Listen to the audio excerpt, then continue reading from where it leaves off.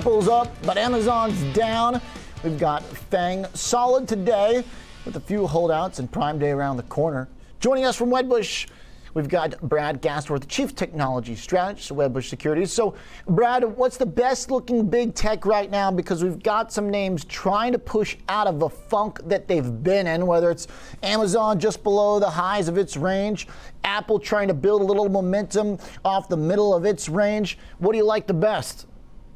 Yeah, I mean, for mega cap, I've always still leaned towards Amazon. That's still my favorite on a very long-term basis. If you look at each of those businesses by themselves, you could argue almost $1 trillion valuation for each. And if the government eventually goes to break things up, the overall company could be worth more. So I still like Amazon, but there's a lot of mega cap that should perform quite well over the next several years. So I think tech overall looks good. I mean, you made some really good points earlier in your segment about breaking out where these stocks are trading and looking at NVIDIA. I mean, there's a lot of companies that have interesting paths ahead over the next 12 to 24 months. So far, it's been Alphabet and Facebook, the standouts, and the advertising business. Alphabet charting a high last week, barely even slipped in some of the volatility after the Fed.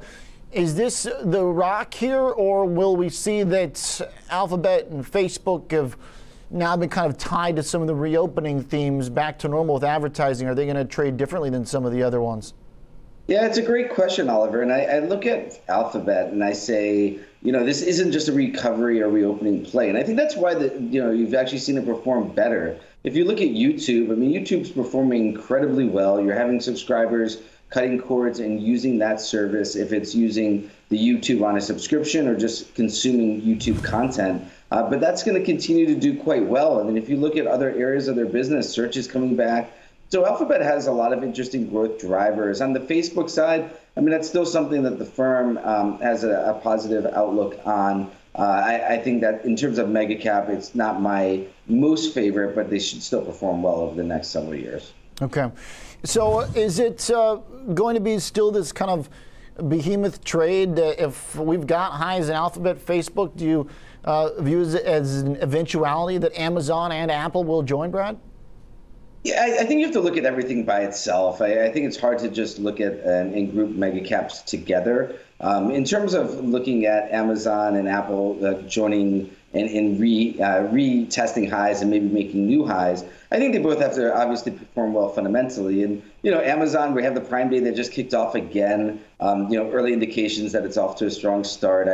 I was a little skeptical that they did it in June instead of doing it again in October like they did last year with the pandemic. I think that made some sense. But, I think this gives them an opportunity to, again, if they need to pull some levers, to have another big offering, later in the year. For Apple, it's all about the iPhone still. I mean, the services side is gathering a lot of attention, and it's really a high margin business for them. But the iPhone profitability still is the majority of profitability for the company. And, all eyes are on the number of users that are in the upgrade window.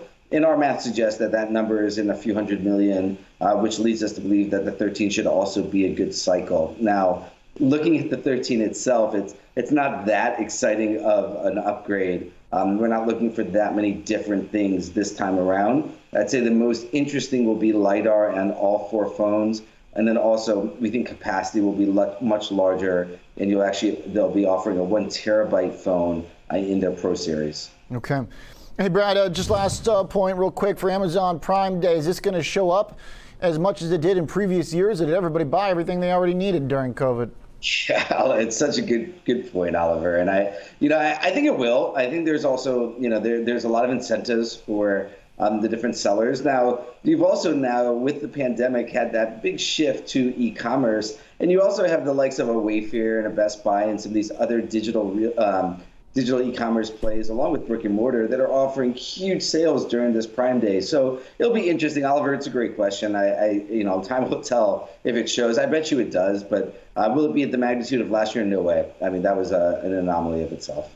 Okay, Brad, thanks for the thoughts on big tech. Always an important group to check in on, and it hurts to get more thoughts as the big 5, maybe it's 6 now, trying to push to highs. Brad joins us from Wedbush Securities, Chief Technology Strategist.